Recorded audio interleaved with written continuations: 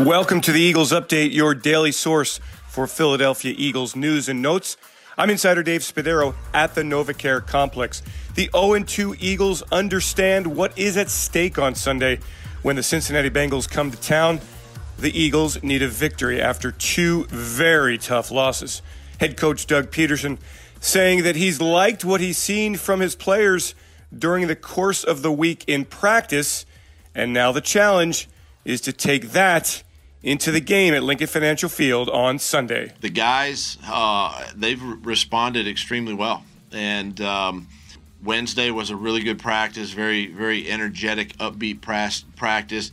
Listen, the guys, that's one thing I love about this team this year is these guys understand that good football teams can't continue to make the mistakes we're making, right? And so obviously right now we're not there yet, right? We're not in that good category yet. We're I would say below average because of the turnovers and some of the mistakes that we're making. But the thing is they understand that and they bounce back from that and they pick each other up, right? So this week has been really good. We've had two good practices back to back, and we got another one today. So I'm not concerned about where the guys are. They understand. They're smart.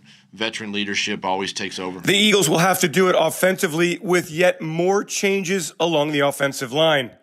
Nate Herbig, who started the first two games at right guard, he will move to the left guard position, and Matt Pryor starts at the right guard spot. So essentially, the Eagles are down to their third string options on the interior of their offensive line, playing against a good Bengals front, but one that has given up a lot on the ground, 215 rushing yards last week to the Cleveland Browns. Now, there is a good human element here to this game, a good story between the coaches.